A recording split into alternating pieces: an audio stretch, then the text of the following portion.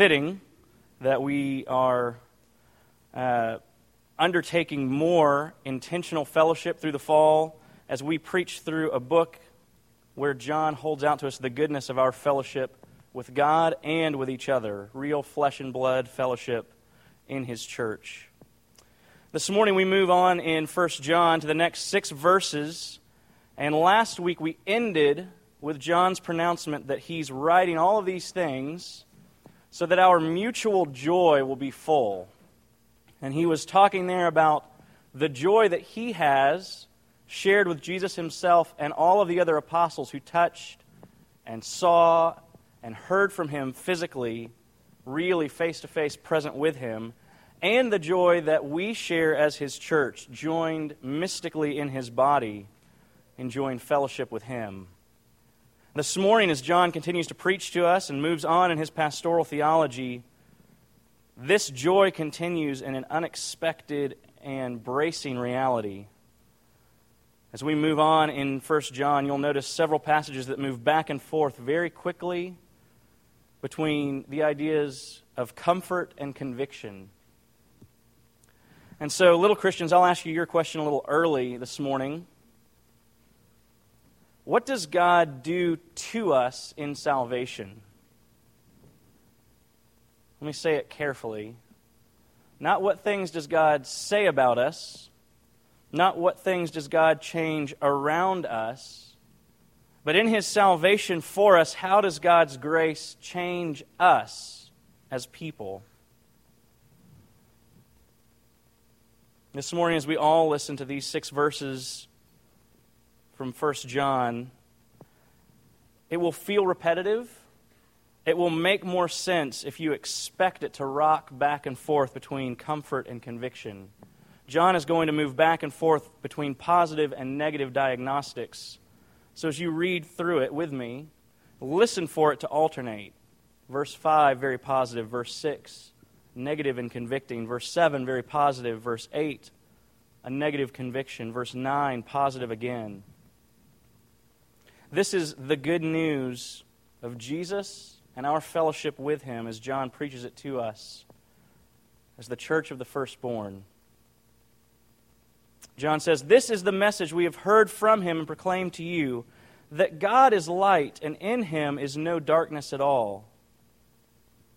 If we say we have fellowship with Him while we walk in darkness, we lie and we do not practice the truth. But if we walk in the light as He is in the light, then we have fellowship with one another, and the blood of Jesus His Son cleanses us from all sin. If we say we have no sin, then we deceive ourselves and the truth is not in us. If we confess our sins, He is faithful and just to forgive us our sins and to cleanse us from all unrighteousness. If we say that we have not sinned, we make Him a liar and His word is not in us." Will you join me as we pray? Lord Jesus, we thank You for the privilege of coming to You this morning and approaching Your mercy seat where You answer prayer. We thank You for Your grace to us that we do not perish in Your presence. Instead, we are lifted up and embraced. Our faith is strengthened, our hopes confirmed. And we ask this morning that in this passage that alternates between comfort and conviction, You would magnify for us our comfort, that You would fill up our joy and let us find our greatest peace and our greatest joy rooted in who You are, in what You have done for us, and in the work that You are doing in us by Your Spirit. We ask that You would do these things for Your glory and our good as Your people whom You love. In the name of the Father, and the Son, and the Holy Spirit. Amen. Please be seated. Excuse me. Well, last week I harped on the idea that Jesus invaded His creation by coming really and truly in the flesh. If you heard no other word last week, you probably heard the words real or really 50 to 60 times. I said them really often. And Jesus did invade His creation by coming really and truly in the flesh. And as John moves us into this pastoral theology for the church, he's saying that Jesus didn't just invade His creation around us, but Jesus and His grace and the work of His gospel have invaded us to make us His new creation. And that's where John will take us through the bulk of his book.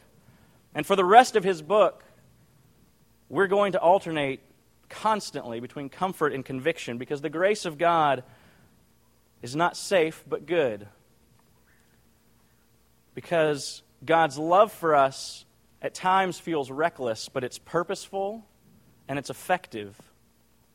And so John is moving us, starting this morning through the rest of the book, to see the joy that he spoke of in our last passage, the joy of transformed participation in the grace of God.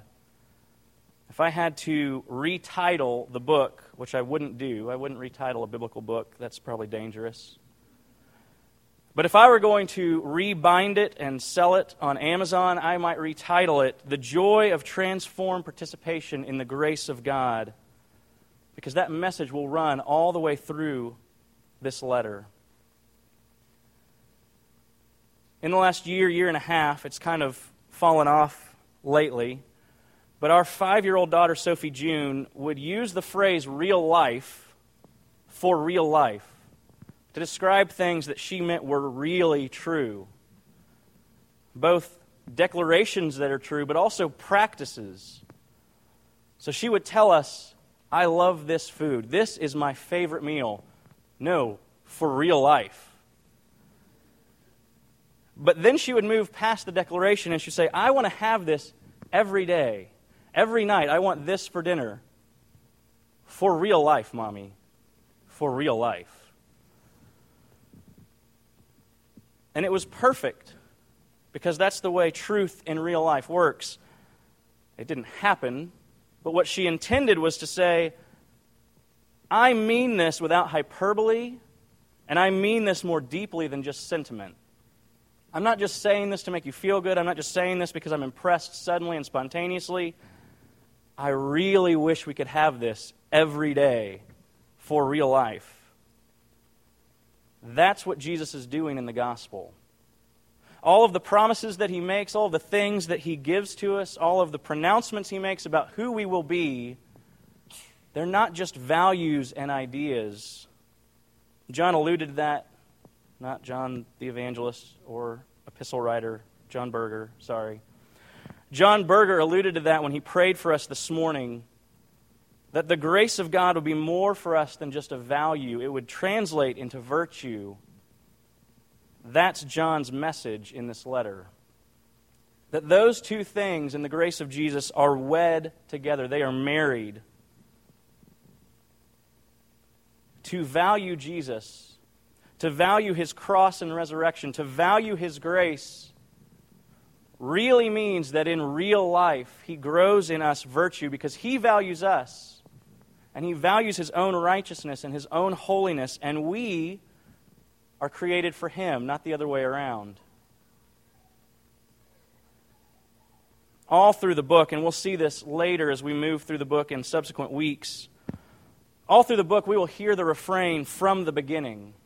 John will talk about things that were declared to us from the beginning, things that were preached to us from the beginning. In last week's passage, he talked about all that was from the beginning, the life, the eternal life that existed in the beginning. That life was manifested. All through the book, he has this theme that the gospel of Jesus, the goodness of God, the redemptive purposes of God for us as the new creation and all of creation around us, these things are not new. This is not that God changed His mind or had an epiphany and figured out how to fix things. He has always intended these things. And now they are sprouting and blossoming and blooming and bearing fruit and being manifest and obvious.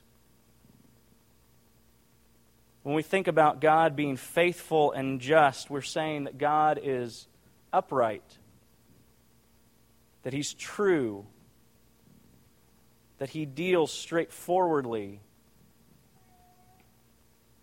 And so what we have in the gospel, as John preaches it to us in this letter, what we have is the one who in Himself is right, God Himself, taking a creation gone askew and untwisting it to set it right again. so that the creation is restored and remade and redeemed to be what has been intended from the beginning. And so John roots the message of the gospel there in verse 5. It's not necessarily in what we do. It's not necessarily in the things that we invent to say about God. It's in who God is Himself. This is the message you have heard from Him, and we proclaim to you that God is light, and in Him is no darkness at all. I said last week, and I'll say again to you this week, you cannot have John's letters without John's gospel. His letters would feel like vague and open-ended statements. You need the context of who Jesus is, what His ministry was like, what His death accomplished, the power of His resurrection, the joy and hope that He holds out to us, the promise of the Spirit, the goodness of sanctification, all teased out for us over 21 chapters. You need all of those things in every passage of 1 John. So when John says God is light, you should hear all of the echoes from John's gospel. You should hear Jesus say, I am the light of the world. Singular. I am the light of the world. There is no light for the world apart from me. You should hear John's opening statement that light entered the creation and the darkness never overcame it. Even in John 3, when Jesus says that the light has entered the world and evil people loved darkness and hated the light because it was exposing and unnerving. Even so, darkness did not overcome it. You should hear Jesus' statement that all who believe in Him in John 12 will be children of light. That's John's message here. He's making the turn early in this letter to see that who we are becoming is rooted in who God is and what He intends for us. And rather than just leave it vague, some spiritual notion that God is light, left for you to attach whatever meaning you want to the word, John will tease this out through the rest of the book. That biblically, the concept of light, this idea of being light, is moral and spiritual, but it's also affective. It's also rooted in love. Through the book, he will make several more statements about what being a part of the light does to us, what being in the light does to us. Diagnostically, how you can tell if someone is in the light or in darkness. It's not left to be vague and self-defined. In this passage, he ties the idea of God being light and the absence of darkness to God's faithfulness and His justice. I told you if I were going to summarize the book, I would say this book is about the joy of transformed participation in the grace of God. If I were going to summarize this passage, I would say that John is holding out for us the good news that God, who is faithful and just, is faithful and just in making us as His people faithful and just.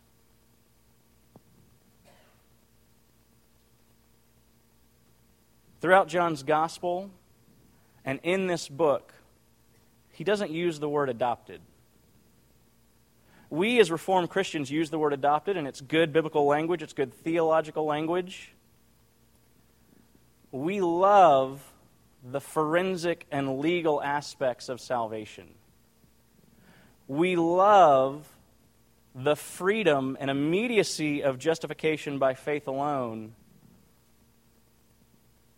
that is a declaration made over us, a changing in our status, our guilt forgiven, before we are changed in our nature perfectly, before we are perfectly sanctified. That's good doctrine.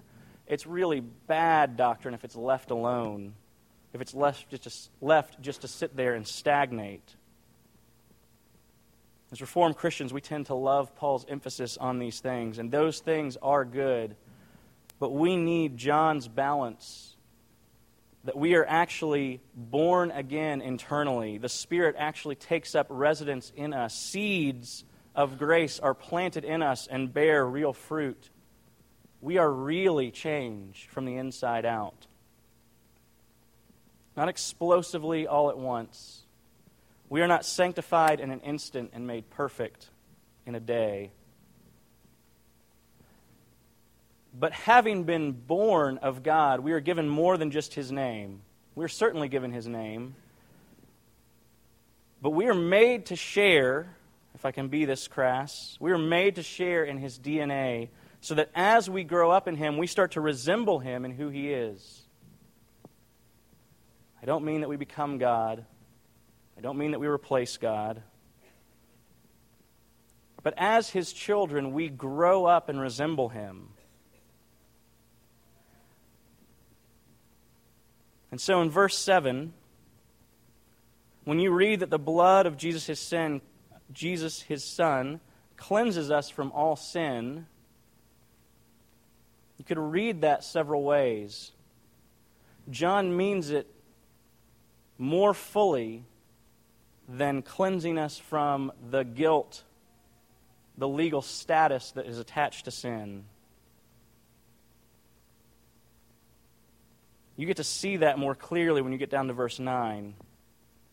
When the faithfulness and justice of God are on display. If we confess our sins, He is faithful and just, yes, to forgive us our sins. And He is faithful and just to forgive us our sins and to cleanse us from all unrighteousness. The word that you have that's translated just is the Greek word righteous. He is faithful and righteous to cleanse us from all of our unrighteousness. There's a wordplay that's lost when it's translated into English in most of your translations. What God is faithful and just to do in the gospel is actually change us and strip away the parts of us that don't resemble Him and replace them with His righteousness. And that righteousness takes up residence in us, yes, as legal declaration that we are forgiven, that we are acquitted, that we are accepted and adopted, but it's more than that. His righteousness takes up residence in us the way that Christ took up residence in the world in flesh and blood, as Sophie June would say, in real life. What we have in this passage is God as faithful and just. God as faithful and just in Himself. And God as faithful and just in relationship to the creation, or the way that He interacts and acts upon His creation. He is faithful and just to forgive us and to make a difference in us, to make us resemble Himself in that faithfulness and justice. That's what the cleansing is supposed to mean. That's how the cleansing is supposed to be understood.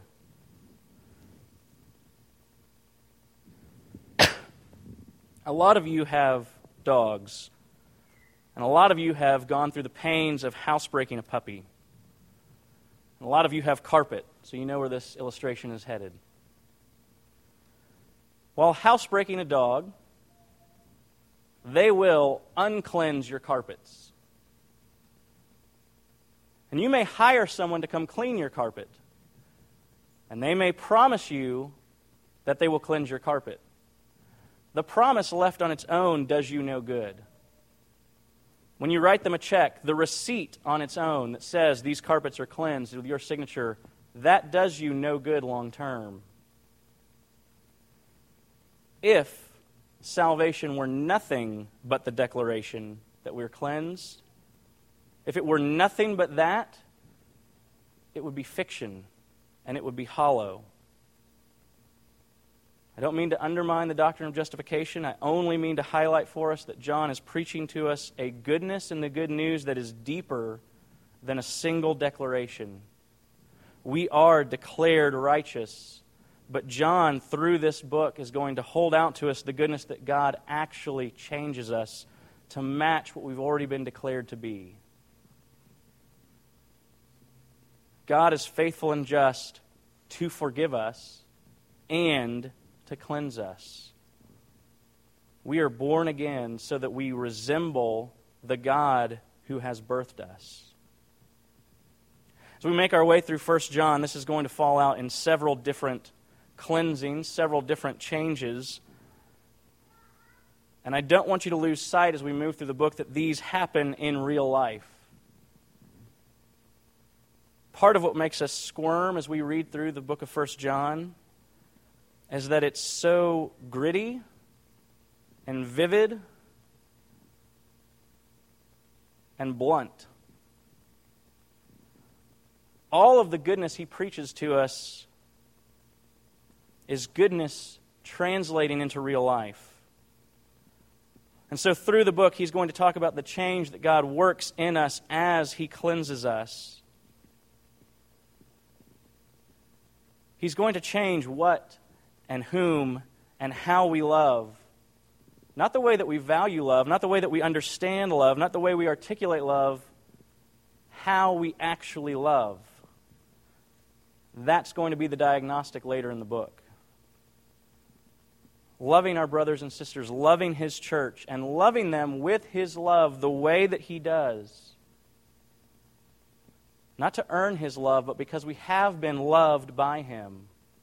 Because we have been born by him. Because we have his Spirit at work in us.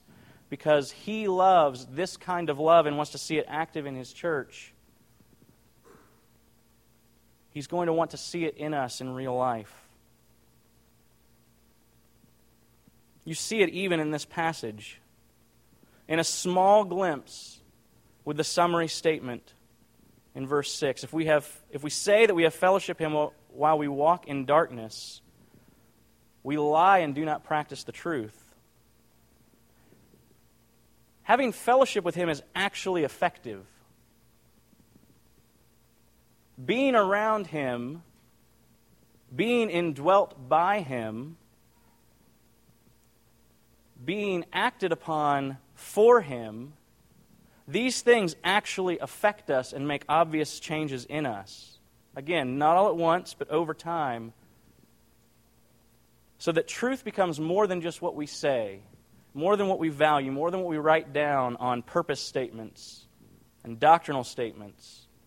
Truth takes up residence in us. Truth is alive in the flesh. So that we practice the truth. As John is refuting heretics who have assaulted the church in the first century, as he's battling misunderstandings and willful denials of who Jesus is, one of the things he's taken on is a doctrinaire apathy toward real life. A sophisticated version of gospel proclamation that denies the gospel actually makes real changes in God's people. To have fellowship with him in truth works out in a practice of the truth. Through the book, he will address more of the heresy and false teaching, and he will say, one of the changes that God works in us is a growing discernment, an ability to perceive and embrace orthodox teaching, not so that we can be seen as smart, not so that we can be seen as cosmopolitan Christians, but so that we can love Jesus as he is instead of the fiction we make for ourselves.